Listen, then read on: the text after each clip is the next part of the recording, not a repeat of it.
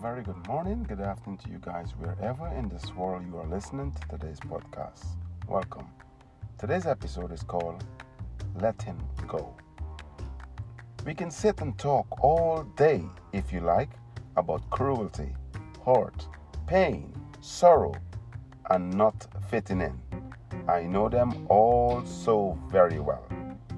But I will much rather talk about love, happiness, and inner peace.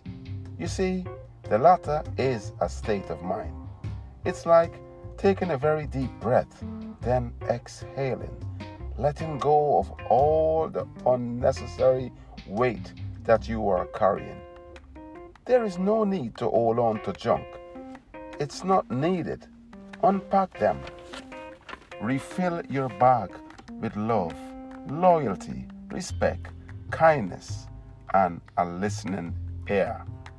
Life is too fragile to be holding on to the past.